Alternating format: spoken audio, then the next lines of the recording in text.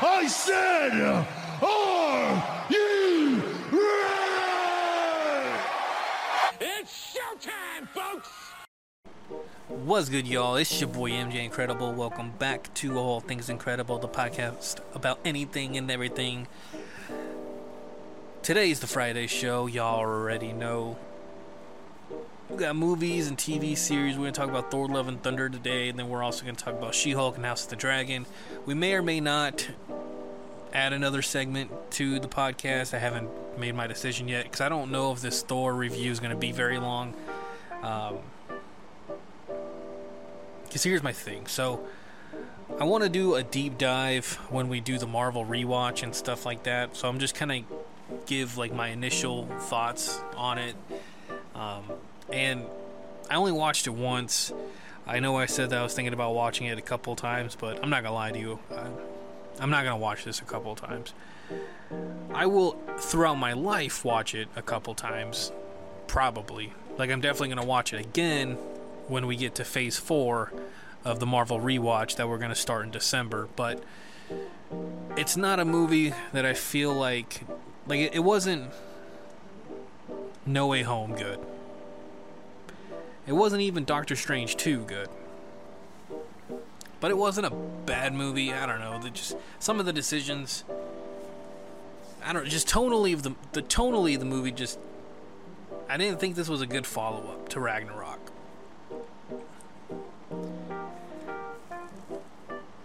I don't hate the funny Thor or Thor being a comedy. I don't hate that by any means, but I feel like it was done pretty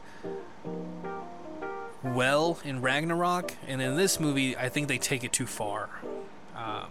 They take out all seriousness of Thor, and Thor's supposed to be a little more serious. Having him have some comedy like they did in Ragnarok's not bad. That was actually fun. It was a different tone from the first two movies and from the previous Thor appearances in Avengers and Avengers Age of Ultron, but it still kept him grounded in the Thor character, just showing that some of the Avengers or his human friends are kind of rubbing off on him, like Tony Stark and stuff like that, right? But this movie it takes it way too far. Even the Guardians don't feel done very well in this one, and they kind of get shit on. How am I supposed to consider the Guardians as a credible team when they're getting their asses kicked and Thor shows up and just dominates in a couple of seconds, a couple minutes, and stops the threat from happening? So it's the Guardians did nothing in that. Why were they even there? They were not helpful at all. But it is what it is.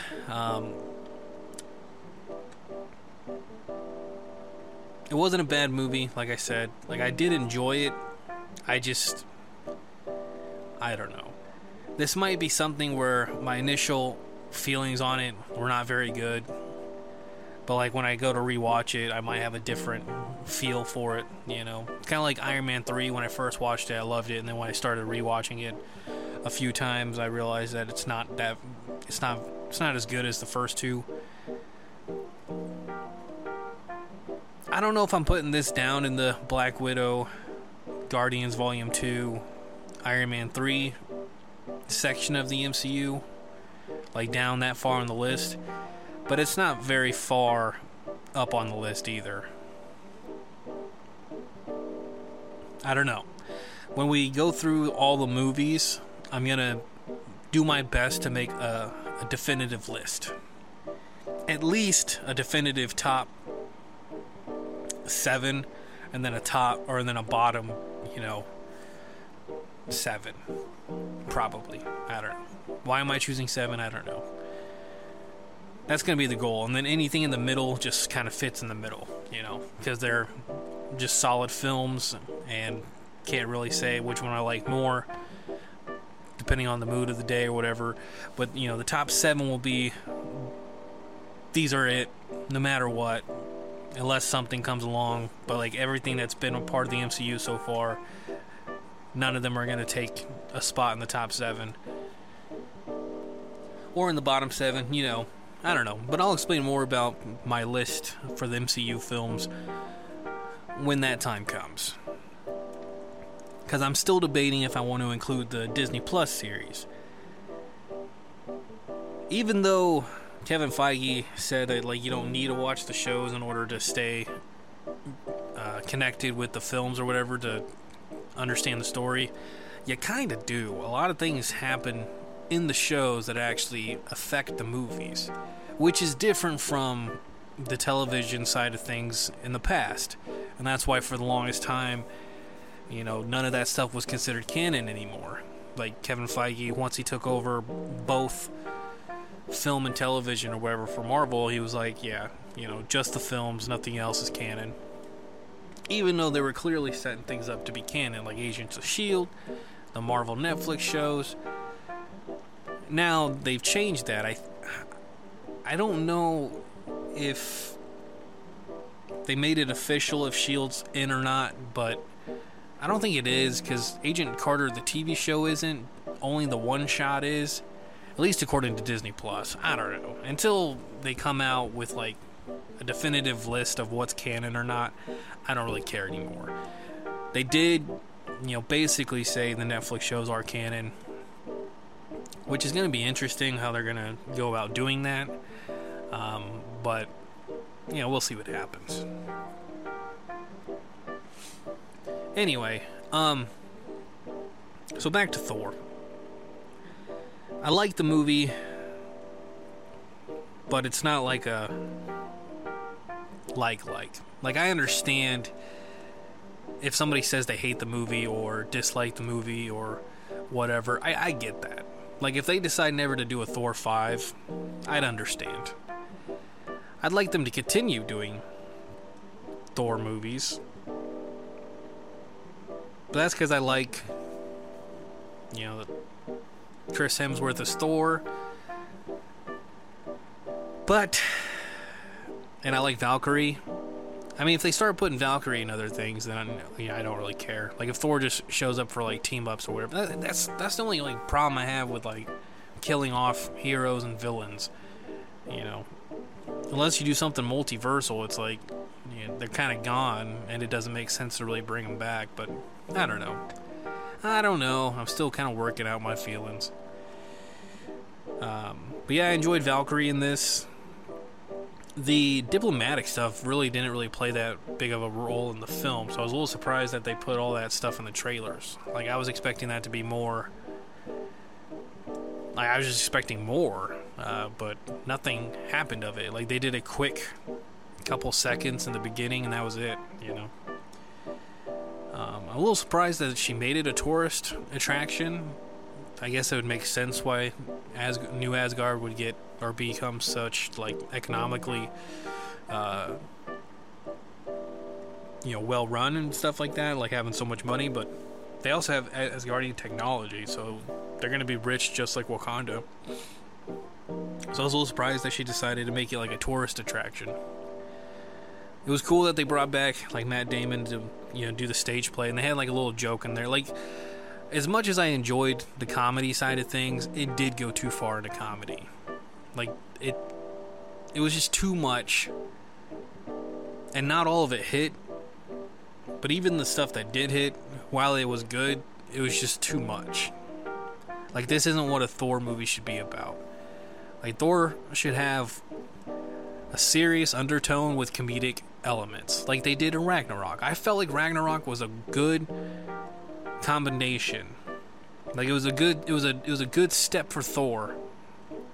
Like, if you want to take him from the brooding seriousness and, you know, show that, like, the humans are rubbing off on him, having him become a little more comedic and stuff like that, Ragnarok was a good start. This was a setback, but that's okay. I won't say no to a Thor spot in a movie going forward. So, like, the movie wasn't that bad. Like, it wasn't bad enough to make me say I don't want to ever see Thor again, right? I'm not gonna lie to you, Jane Foster dying didn't really do much for me. Like, it wasn't... I don't know, maybe because I knew she was gonna die already. I don't know, it just didn't feel like... I don't think the movie set up her death very well. And how could they? They were throwing so much in there, and plus it was such a lighthearted film that, like, it just didn't work. Like, the dynamics didn't work. So, like, I didn't take gore as that credible of a... Not necessarily not credible. They didn't do a good job building up the intense seriousness of Gore, you know, as him being like a super threat. Like, they just talk in passing, basically. It's like, oh, he has the necromancer sword that could kill us, blah blah blah. But none of them really took it too seriously. This film needed to have a more serious tone to it, and they just didn't accomplish that, which is unfortunate. But it was cool to see. It was cool to have that story get played out or whatever, you know. I thought Christian Bale did a pretty good job for what he was given. I didn't really like the introduction of the Necro Sword, which is supposed to be like all black. That's supposed to be the name of it or whatever. Which, in the comics, the sword comes from Null, the symbiote god. But obviously that's a Spider-Man property, so... Or is Null considered a Spider-Man property? Like, is Null part of the Sony deal? Because wasn't Null created, like, way after the new deal was reached? Like, wasn't Null created only a couple years ago? And wasn't it created for, like, a Venom comic?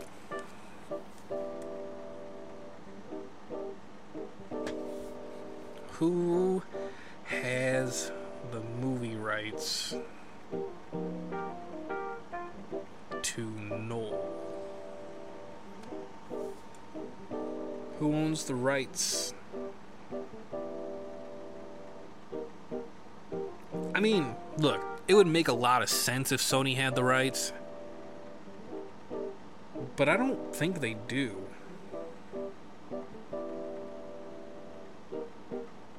So according to CBR.com,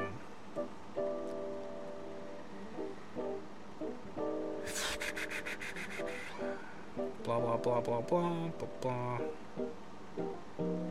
I really don't feel like reading this whole article.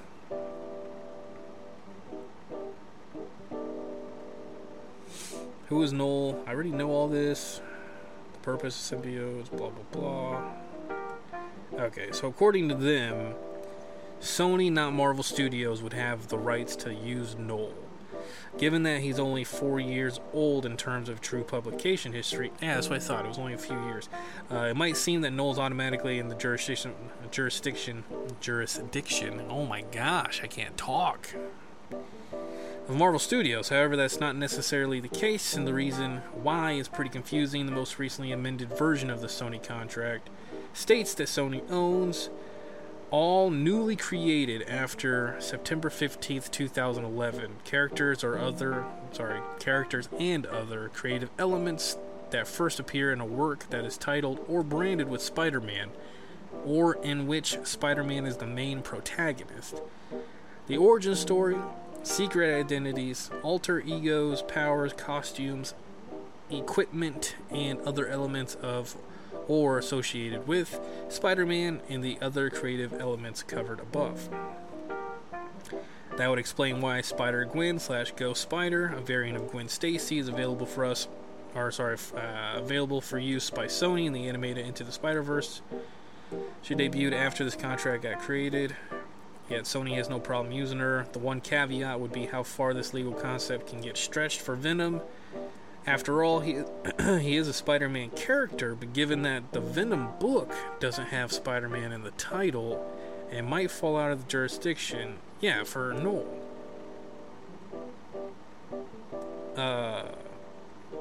But it's even further complicated by Null's retcon debut in the pages of Thor.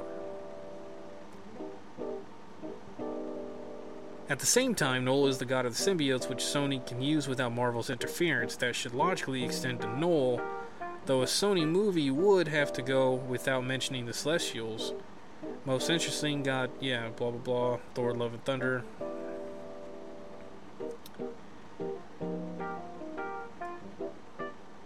I don't know, see, according to them, say the weapons ties to Noel and the symbiotes got excised, as they would have required things, or tying things to concepts that Sony owned. That is similar to how, before the acquisition of Fox, Marvel Studios could use Scarlet Witch and Quicksilver, but couldn't make any references to mutants.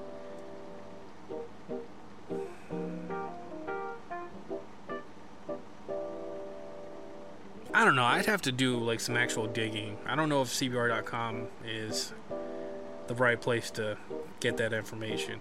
I don't think they have the direct rights to Noel, because Sony specifically, anything that is created with Spider-Man specific, but Noel was like, used in Thor and Venom. And I know that Venom falls under Sony's jurisdiction as far as like his involvement with Spider-Man and the story arcs with Spider-Man and stuff like that. But if they create like a separate comic, does Venom even consider it? I don't know. I kind of feel like Noel would be in that gray area. No pun intended with gore, right? So they could have did Noel. They still could have had Noel give him the sword, just not reference him for anything else, unless Spider-Man's involved and Sony signs off on. Dude, that's how they had Venom appear in No Way Home. It's just dumb, dude. They should have kept to the source material on that sword. Wasn't a fan of that. Not at all. But anyway, so that happens. The movie itself wasn't that bad, though. I don't know. It's definitely not the best Thor movie. It's only cool because it has all these like cameos and good soundtrack and all this stuff. But I wasn't a huge fan of Russell Crowe's Zeus. I didn't like the portrayal. Didn't like it that much.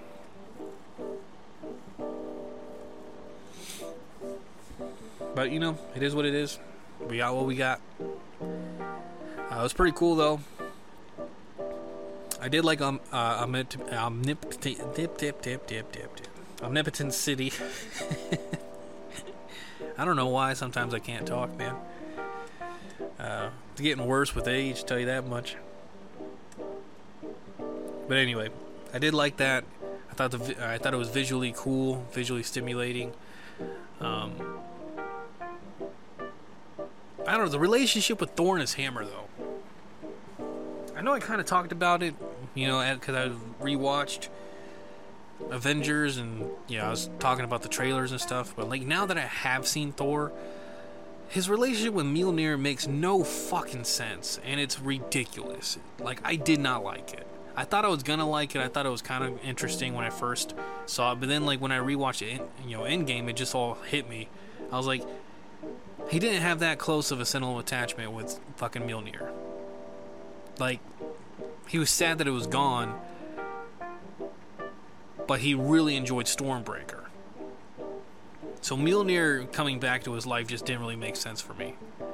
At least the level that they took it to didn't make any fucking sense. It was a bad plot line, it's a bad story. All of it was dumb. Also, why did Gore die? Was the only way that Eternity was going to give him his daughter back as if he, sacrificed himself? Was that what they were trying to accomplish? He just kind of seemed to fade away. Like, from what I understood, you could ask Eternity for anything. So couldn't he have just asked for his daughter back for them to live happily together? I was a little confused by that. And then, like, after one small conversation, Gore was all of a sudden like, take care of her. Like, he wanted Thor to be the adoptive father to his daughter, that doesn't make sense either. Like, they just, I don't know. There was too much that they were trying to accomplish, and they didn't do a good job telling the story. Or at least letting the situation breathe. Like, that's kind of the problem.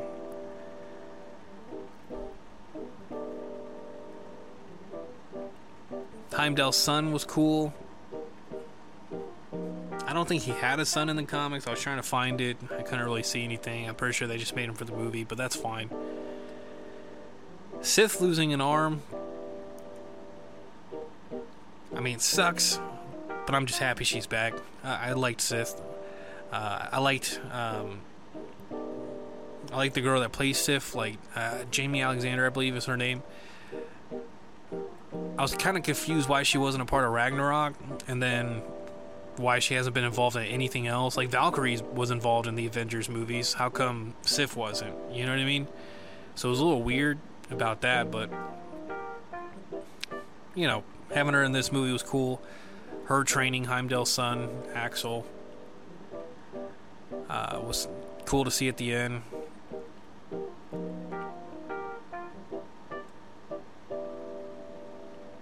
Yeah, I don't know.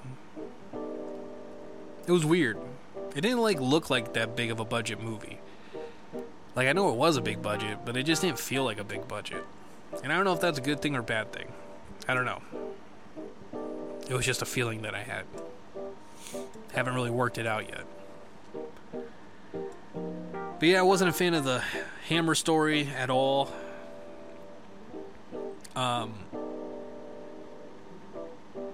Sure, it was like a couple of quick laughs, but for the most part, I just didn't really care for it. The goats kind of got annoying a little bit, I'm not gonna lie to you. Like, they were... Anytime they, like, screamed or whatever, I did kind of smile or chuckle, but it was still pretty annoying.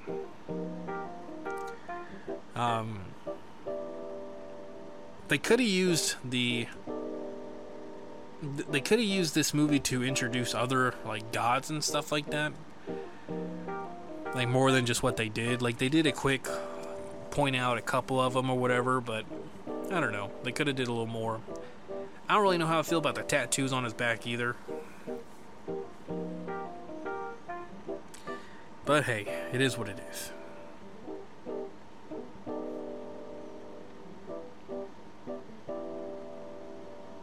Final thoughts, to save the deep dive for later, is I didn't hate it, but I don't know if I would say I liked it either. It wasn't bad. And there were some things that I did enjoy, but there were quite a few things I did not enjoy. And, you know, it just didn't really feel like anything had time to breathe, you know? Like, they forced too many things. Like, the movie was, I think, under 2 hours. The movie probably would have been served better if it was like 20 to 30 minutes longer, or if they just took out some of the elements so that way other elements could breathe, like setting up Gore. Like, they didn't do a good job setting him up. Setting up Jane returning, they kind of just glossed over all, like, her. They kind of glossed over her being Mighty Thor. At least, like, her starting Mighty Thor. Like, how did she get the hammer, and then, like, Valkyrie, and, like, you know, just a whole bunch of shit, right? Thor returning and kind of, like, taking over control of the people kind of undermines Valkyrie as king a little bit. So I don't know, there were some elements that should have been done differently. Some elements probably should have just been taken out because there was too much going on in the film that they needed to let other things breathe to have a more intense,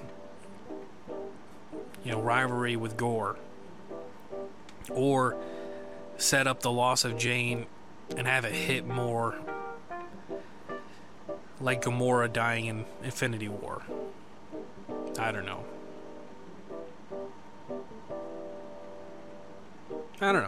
But it was cool seeing Heimdall. I like Idris Elba a lot. And it sucks that he died. But I don't know. We'll do a more deep dive when we go do the rewatch, so it is what it is for now. Hope you guys enjoyed, and stick around, because like I said, we got She-Hulk coming up, and we also have House of the Dragon. And maybe another segment. I don't know. Stay tuned. Fuck around and find out. Okay, so She-Hulk, episode 5, season 1. Now, writing's still not great, but this episode did have some good spots that I really enjoyed.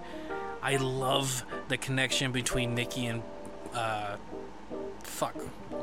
Pug, right? That's his name, right? I just blanked on his name. But anyway, they're amazing together. I kind of wish that they were like the love interest between each other, but I'm okay with them just being fucking dope-ass friends like they are. It came out of nowhere, really, but I'm all for it. 100% fine with it. I'm pretty sure it's Pug. I gotta look it up now. Yeah, Pug. So that was, the scene with them together, or like the couple scenes or whatever, was fantastic. Awesome.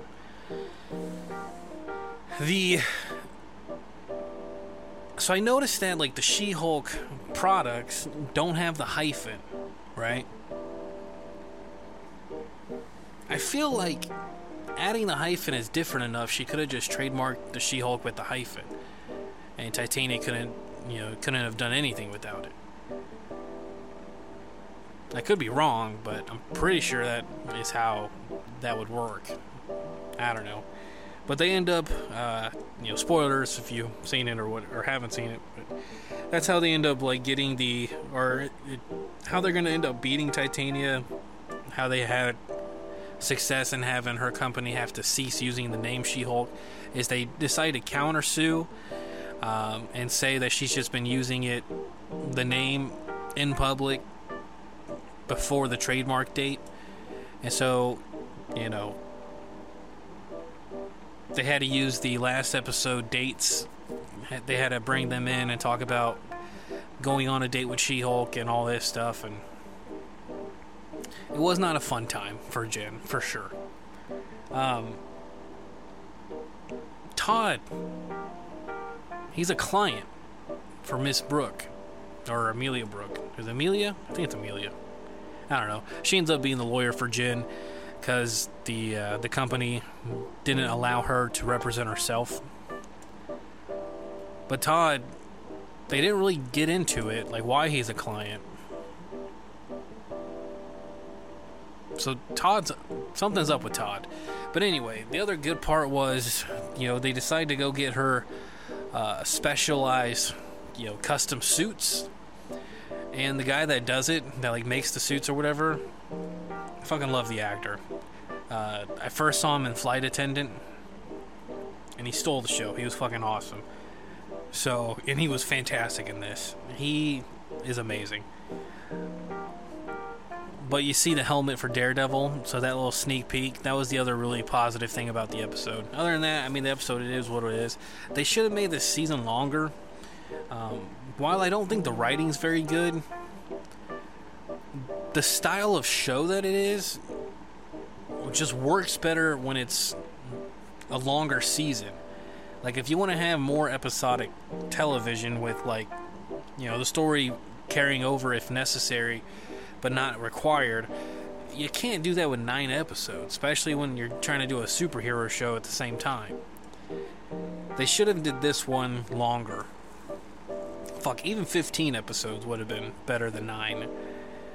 Because you could play around with a couple episodes, before you jump into a larger story arc. I don't know.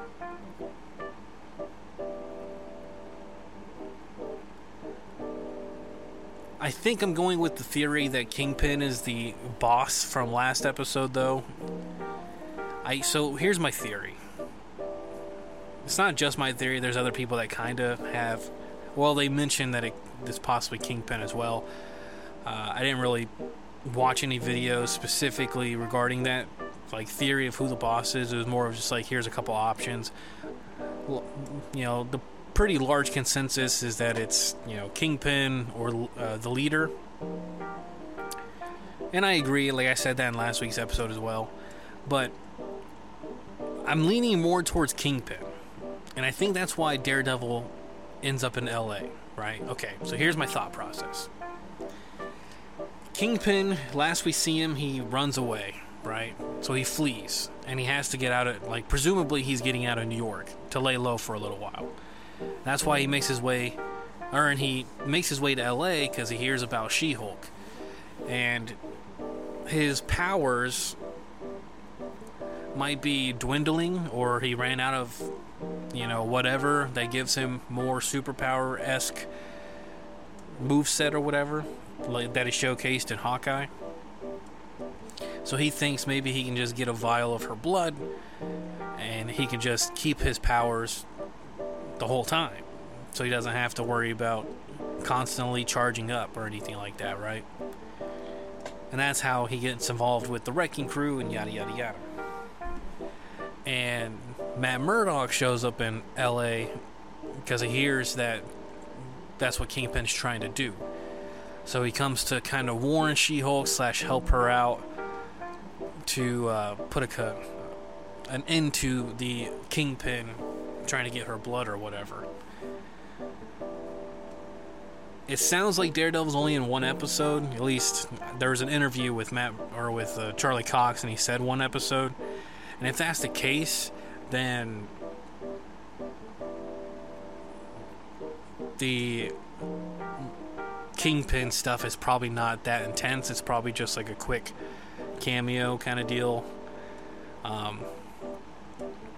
Because there's no way you could tell that whole story in 30 minutes. Like, there's no way. Other than that, the episode wasn't too bad. Like I said, I mean, the writing wasn't great, and there's things I didn't like about it, but there was pretty high moments.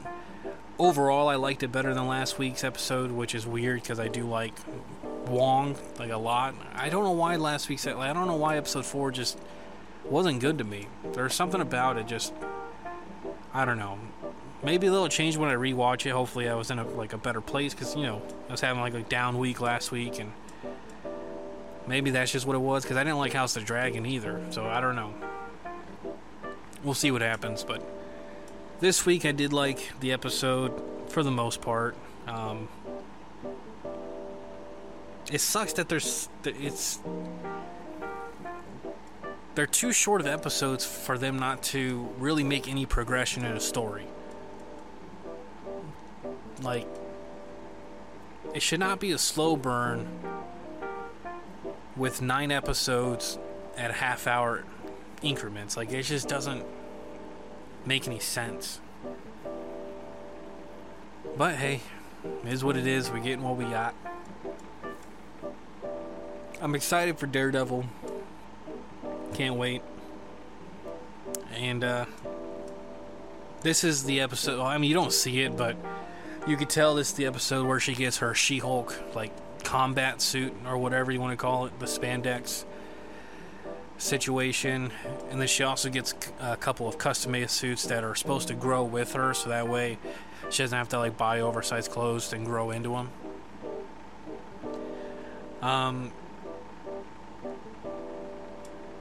Yeah, that's pretty much it that really happens. I mean, you know, they win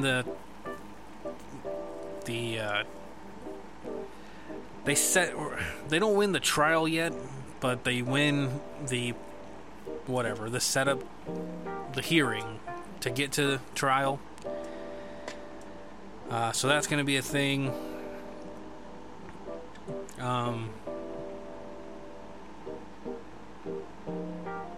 I still feel like it could have just been worked out with her just trademarking She-Hulk with a hyphen in it.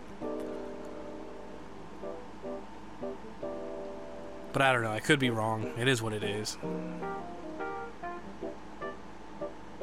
But man, Nikki and Pug were awesome. The guy that creates the suit is awesome. The Daredevil sneak peek was cool. So yeah. We got episodes 6, 7, 8, and 9 left. 4 episodes. We'll see how it all plays out. I'm thinking Kingpin, though, man. I'm thinking Kingpin.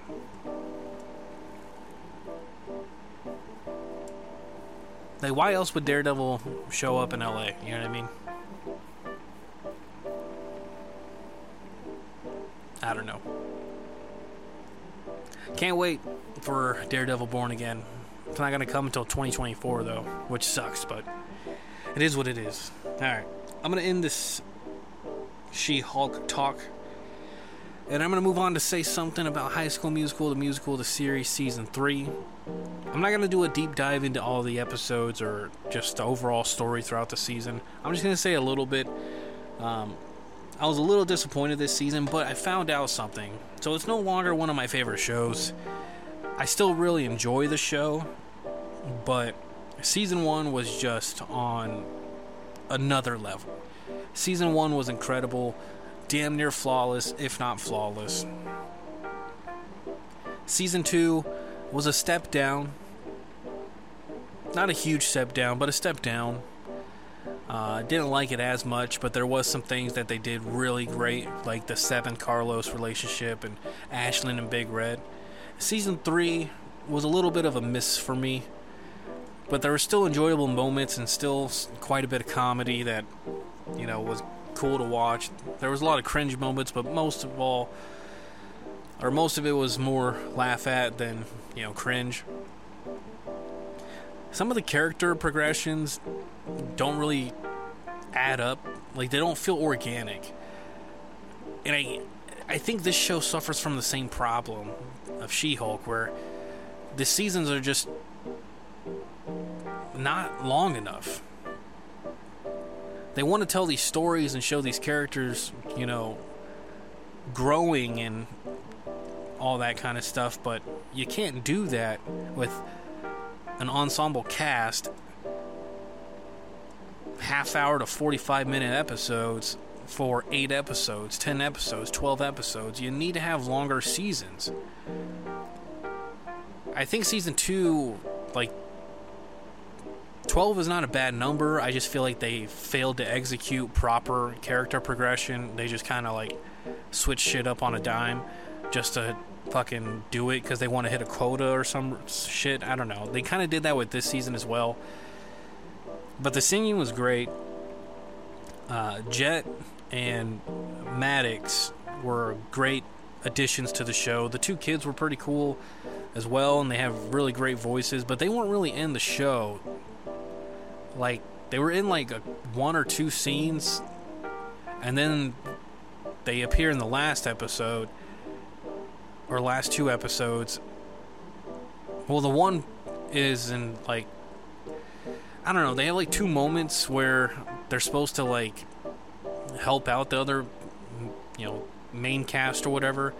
It just felt out of place. Like, we haven't seen these kids basically all the whole season, and now all of a sudden they're just going to show up and act like they're a bigger part in this story when all they're doing is playing younger versions of Gina and Courtney for the Frozen musical. Favorite part of the season is when Seb shows up during the prom or whatever for Carlos. Just, they're the fucking best, dude. Seb and Carlos, since season 2, they make the show. Since they fucked up the Nene and Ricky relationship, Carlos and Seb has taken over. They're the best. Absolutely. And then my second couple was Ashlyn and fucking Big Red.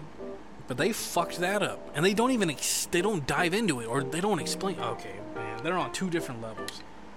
Look, I'm not saying that Ashlyn can't go through changes or anything like that. I just don't, they can't.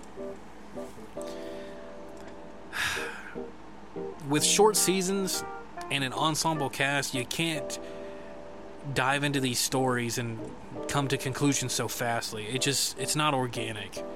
It doesn't feel like it was organic. And I was worried about Big Red. They never explain what happens between her and Big Red. They just keep dating. And then, like, at the end, they just say, like, Big Red just says that he's bi out of nowhere. Like, not even Ricky knew. I don't have a problem with that. Just where the fuck did it come from? Is that what he explained to Ashlyn?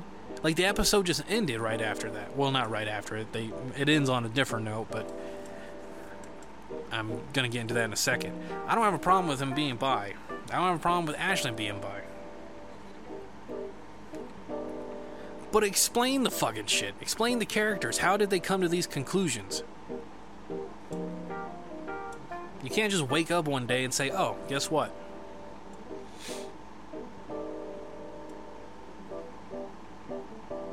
Are they still together? I mean, it sounded like they're still together, but, like, it sounded like he was ready to marry Ashlyn, and Ashlyn sounded like she was ready to break up. And then they just leave, and then they say a month later, and now they're doing this premiere, and then she just says that she has to go talk to Big Red. Like, what the fuck? Explain their relationship. I was really worried they were going to fuck up their relationship this year, and they kind of did.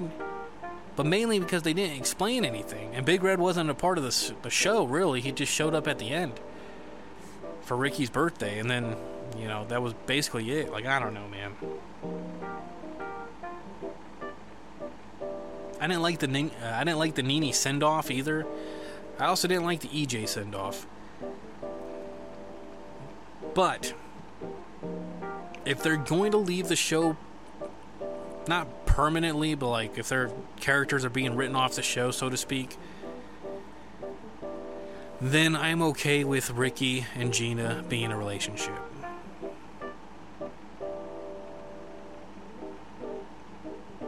I'm okay with it. They rushed it at the end, but whatever. That's what happens when you only have 8 episodes and fucking a whole ensemble cast of story arcs to get through. But instead, they rushed this one to come to a conclusion and then, like, left the other ones open-ended. Like, what the fuck are you doing, man? Finish the story lines, please. That was the biggest problem with season 3. They just didn't do a good job writing the story.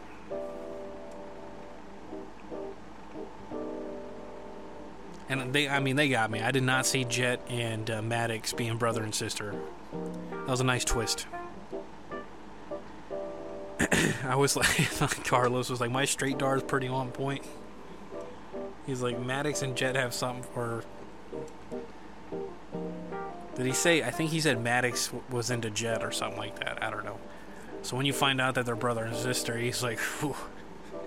And then later I forgot who he's talking to, but he's like, my straight R is always on point, except for with one big exception.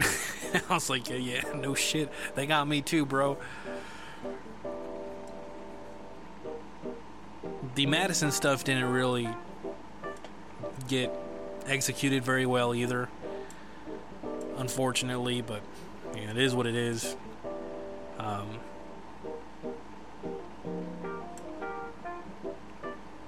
EJ and his dad stuff kind of seemed unnecessary to add to the season, and it never gets resolved, so not gonna really speak on it anymore. But Ricky and Gina, alright, so they kind of flirt, kind of like they did in season 1, a little bit in season 2.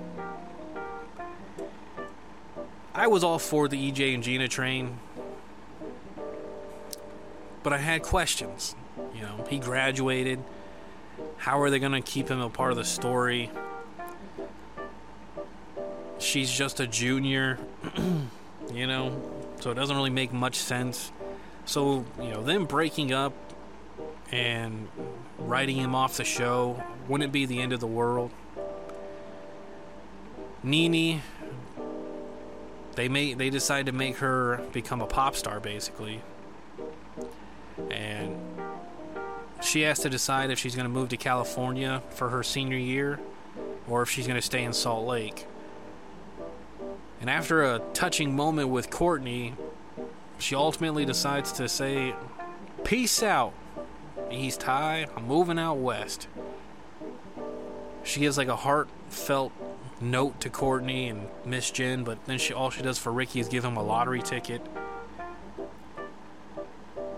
They tried making some sentimental value to it, but when he hears that Nene showed up, he was like, dude, Nikki, but like Nene and Ricky should have been they should have been the next Troy and Gabriella, but they fucked up.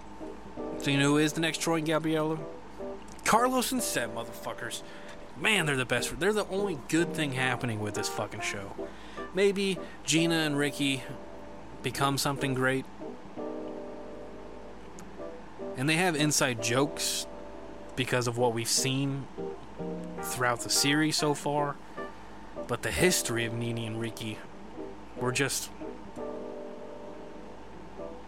You were telling the story of Troy and Gabriella about like what it's like meeting in kindergarten, but they ended up meeting in... Was it middle school or high school? High school. I don't know why I was thinking... I was in middle school when the movie came out. No, it wasn't. When did fucking High School Musical come out? 2005?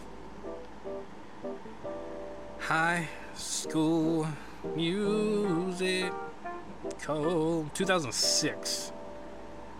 What month? January. Yeah, technically I was still in middle school. I was in 8th grade. Anyway, so they met in high school, but they have a connection like they've known each other since kindergarten, right? That's kind of like a whole story device in the first movie. But this time, during the show, the series, High School Musical, the series, Nene and Ricky actually known each other, well, I think the first grade, but still, like, the story was just so beautiful. But it is what it is. We're moving on, because now we got Rena. Or Jicky? No, Rena. Rena's better. Gina and Ricky. I'm not mad at it, only if Nene and EJ are off the show. Well, specifically Nene.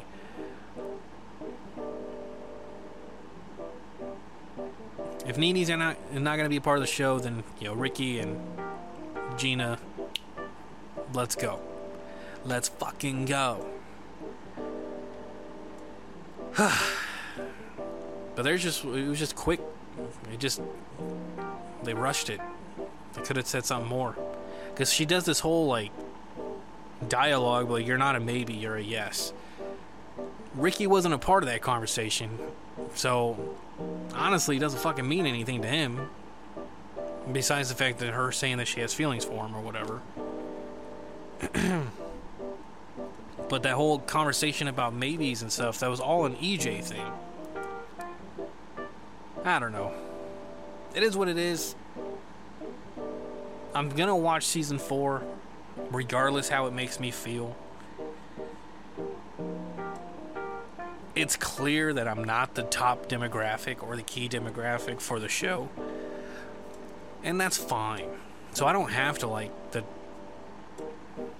storylines or the character directions, or I don't have to like any of it.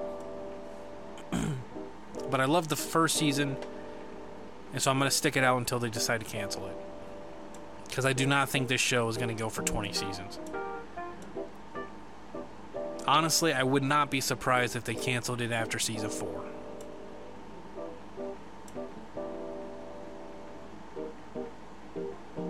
I hope they don't. But if they don't have like a good story to tell, then I kind of hope they do. But I imagine they go at least 2 more seasons so they can get, the first half of school year or the winter musicale, and then like do the spring musicale. Kind of like how the 3 movies were like, I mean, they kind of did that already, with season 1, and then season 2 being spring, and then season 3 being summer. So they kind of already done what the movies did. But I imagine they do it just one more time, because like the senior year is where most of the castmates graduate. Like I think Gina's the only one that's a junior. Like Ashlyn, Big Red, Ricky, Carlos, Seb, Courtney, they're all seniors, right? So the bulk of the main cast all graduates this year. That's why I felt like they should have just kept Nene a part of the show, but whatever. I don't know how cordial Josh and Olivia are. I don't know if that had anything to do with anything. I don't know. I imagine they both moved on from their situation. Doesn't matter. Not into the gossip.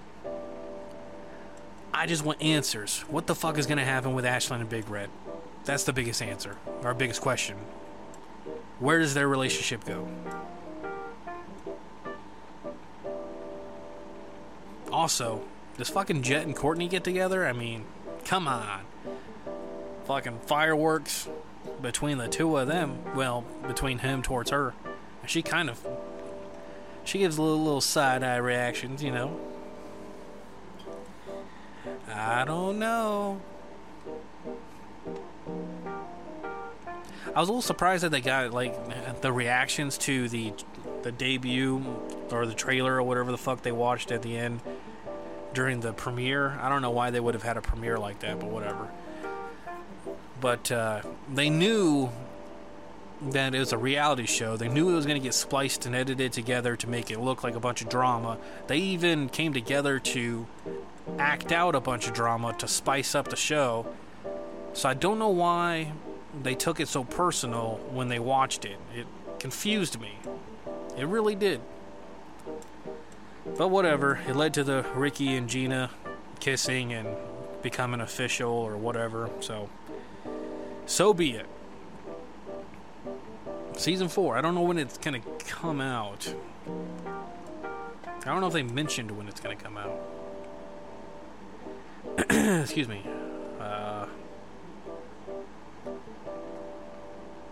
Sharpay's Fabulous Adventure is still the worst thing to happen to the High School Musical franchise, though, if we're being honest.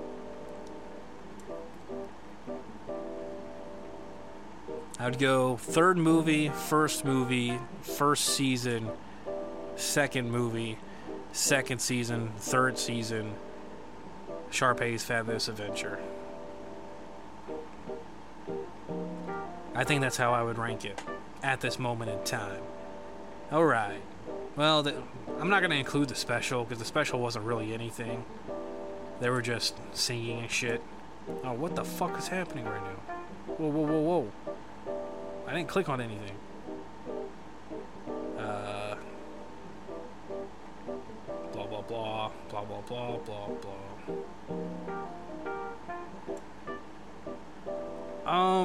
What the fuck? Is it under production, maybe? Third season renewed for fourth season, announced in September, would feature... It was announced in September that the featured musical would be... No fucking way. So, apparently, the musical that's going to be focused on fourth season is going to be the High School Musical 3 senior year, based on the film. Man, I really wish they would have kept Nene. Or maybe they do. She did go off to Denver and then come back to Utah anyway, so... Fuck, maybe that will happen. That was just announced here in September, so... Oh, probably at the D23 Expo. I probably should have just looked that stuff up. Oh, fuck, doesn't matter. Well... Okay. I did miss out on some of the other cast members, obviously, because they were at camp this year, like Mark St. Cyr. I think that's how you pronounce it. But there was a cameo from Jesse Tyler Ferguson. He's fucking great. You find out that he ends up being the sperm donor for Nene's moms. So he's technically her biological dad in that sense, but so they kind of talk or whatever, but it doesn't play like a huge story. Like I said, Nini's only in like 2 episodes, so it is what it is.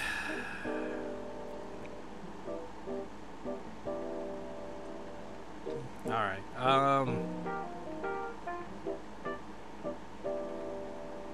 I don't know. Yeah, it doesn't really say anything else. So I don't know when they start production on season 4. I imagine it probably comes out next year.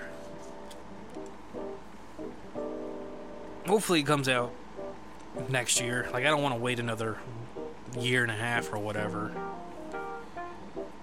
Maybe season 4 was going to be the last one. I mean, High School Musical 3 is the best.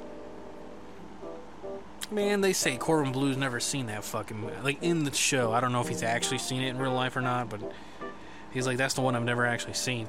How can you not watch the third one? It was the best one. The only one released in theaters.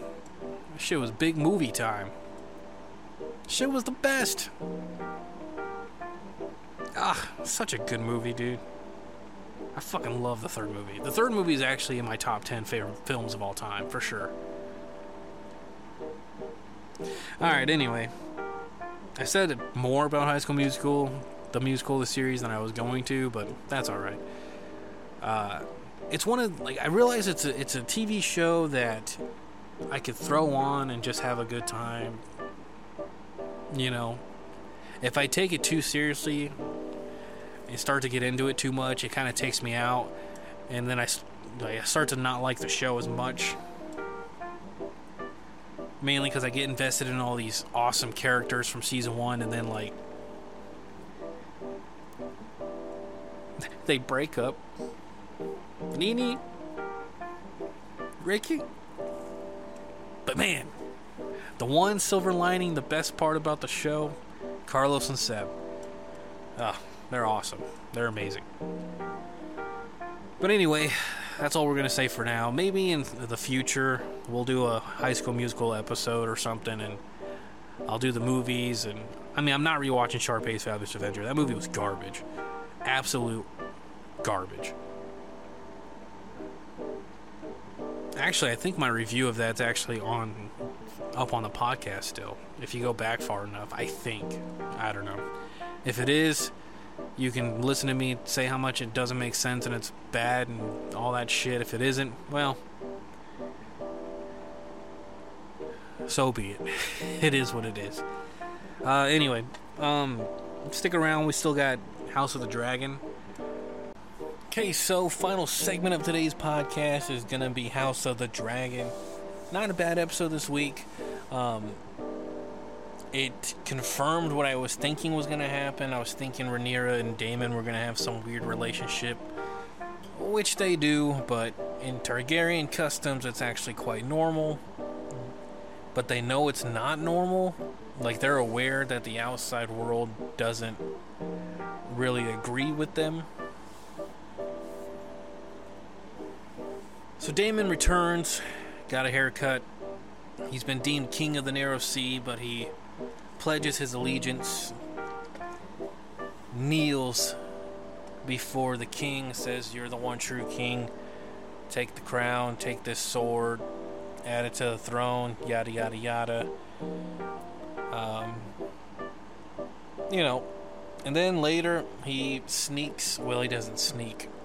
He gives instructions on how to sneak out to Rhaenyra, takes her around the town. They end up in a brothel, and they're about to get down and dirty. They're about to make whoopee, and then he backs out at the last second. At least that's what I took from it. There's a possibility that they did it all the way and I just didn't really pay attention to it. I thought they were just making out, getting undressed, and then when it was about to come to insertion, he backs away. But I don't really know what was kind of going on, because then he kind of just disappears. And he wakes up with his... He calls her bronze bitch, but she's also been called that by other people. She was a whore. He was going to wed her. I don't know. It seems like a weird relationship that he doesn't really want to be a part of anymore. I have no idea. But she paid this kid to tell Otto Hightower that Rhaenyra and Daemon had sex, even though, from my point of view, they didn't. I could be reading the situation wrong. I have no idea. But, I don't know. She said, here, drink this for the fog. So I don't know if she just, like, I don't know if there was, like, magic at play or something weird happening. Regardless, Rhaenyra is all horned up, so she gets back to the castle, takes the knight that she's close with, and they decide to, what's a PG way of saying this, make whoopee. And, you know, so technically she's sullied, but it wasn't from Daemon. Alright, that's important to note. Because the little spy tells Hightower tells the king the next morning. Alicent overhears. She doesn't believe Rhaenyra until Rhaenyra says the story that, you know, Daemon eventually left her to go fuck some whore. That was the end of it. Then she trusts Rhaenyra. So then she talks to the king, but the king kind of believes Hightower. So he summons Daemon, and Daemon's hungover or poisoned or, you know, something. I don't know. Hungover is a pretty good assumption, though. And he doesn't deny having sex with Rhaenyra, which the king's like, why wouldn't he deny it if it didn't happen, you know? But anyway, he tells Daemon a second time to go back to the Vale to his wife. After Daemon was like, marry Rhaenyra to me. Make our family strong again. Yada, yada, yada. All that Targaryen shit, right? Eventually, King calms down a little bit. Him and Rhaenyra talk, and they don't really discuss what happened. He still proceeds with her being the heir. He says that you're going to marry one of the sea serpent people, Lord Corlys's family line, I think. I don't know. The other family that came from Valyria. And she said, I'll do it as my duty or whatever, but you should do your duty, because Hightower obviously wants to be king. He wants Aegon to be king. Like, he wants that power, right? So the king makes the tough choice and decides to fire Otto Hightower. He's no longer the hand to the king. And next episode, you know, the sneak peek was basically to, you know, set up the marriage with Rhaenyra, yada, yada, yada. We'll see what happens. But Hightower's obviously trying to, like, get some followers saying if Rhaenyra becomes king or queen, there will be war, blah, blah, blah, blah, blah. So I was thinking throughout the episode, again, I don't really know the story, so I'm going into this with having no information. I looked up some stuff, but I didn't read any of the actual, you know, stories of the Fire and Blood book or the plot or summary of it. So basically anything that gets done in this TV show is kind of just new information for me. So I was thinking that maybe the war with the Targaryens, the Civil War or whatever, was actually Daemon and Rhaenyra teaming up with each other. I mean, before this episode, I was thinking that it was going to be those two against each other. But then this episode happened, I was like, well, maybe they're actually on the same side. And I don't know. It teases the king's death. So either they're going to speed up his death, like Hightower has a plan to speed up his death, or the sickness or whatever really has just gotten to him, and it's time for him to go night-night for life. I don't know. Things are picking up. It's a little weird that we haven't got any of the Civil War stuff happening yet. Like, I don't know. These last 2 episodes kind of like... Yeah, they continue the story, but if there's only going to be 10 episodes, you only need 1 filler episode. You don't need 2 back-to-back, you know what I mean? Like, you might as well just make the episodes like 15, 20 minutes longer and just add these moments to different scenes in different episodes.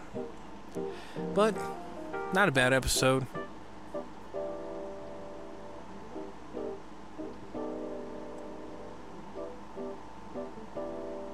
Was a little weird with the Targaryen stuff, but, you know, that's how their family gets down.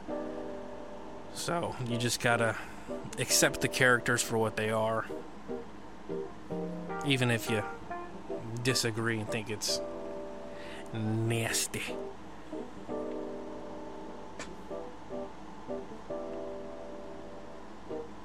I think next episode we're gonna get closer to the Civil War.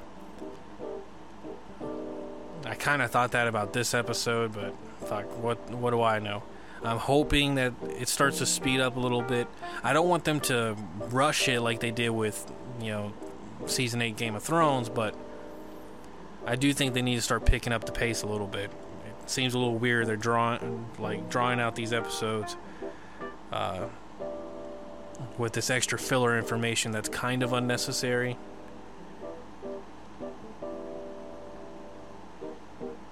But I don't know.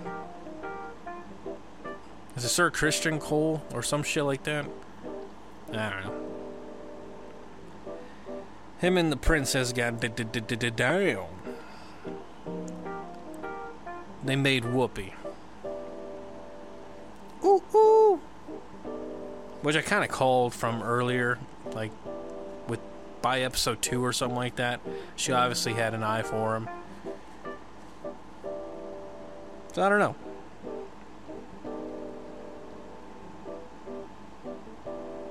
I think the person that she's supposed to marry starts with an L, Lenore or something like that. I don't know. I didn't pay too much.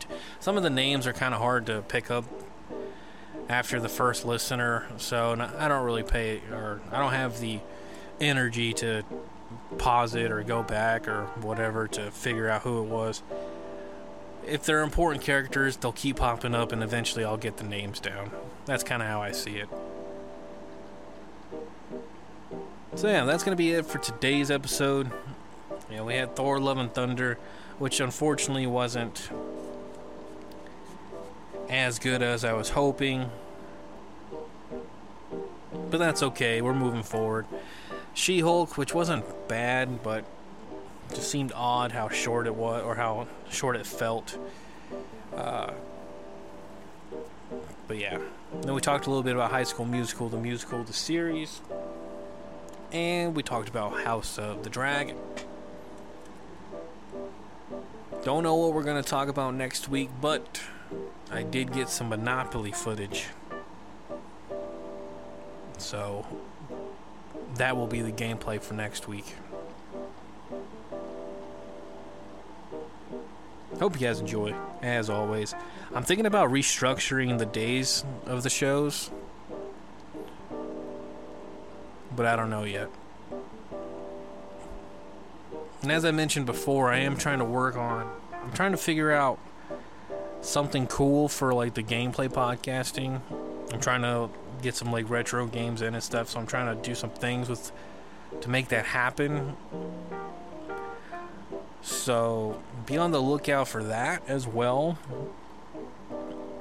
And so I'm thinking about swapping the days and, you know, make what I'm doing right now the Tuesday show, and then make, you know, Friday show the gameplay podcasting. But I don't know yet. We'll see what happens.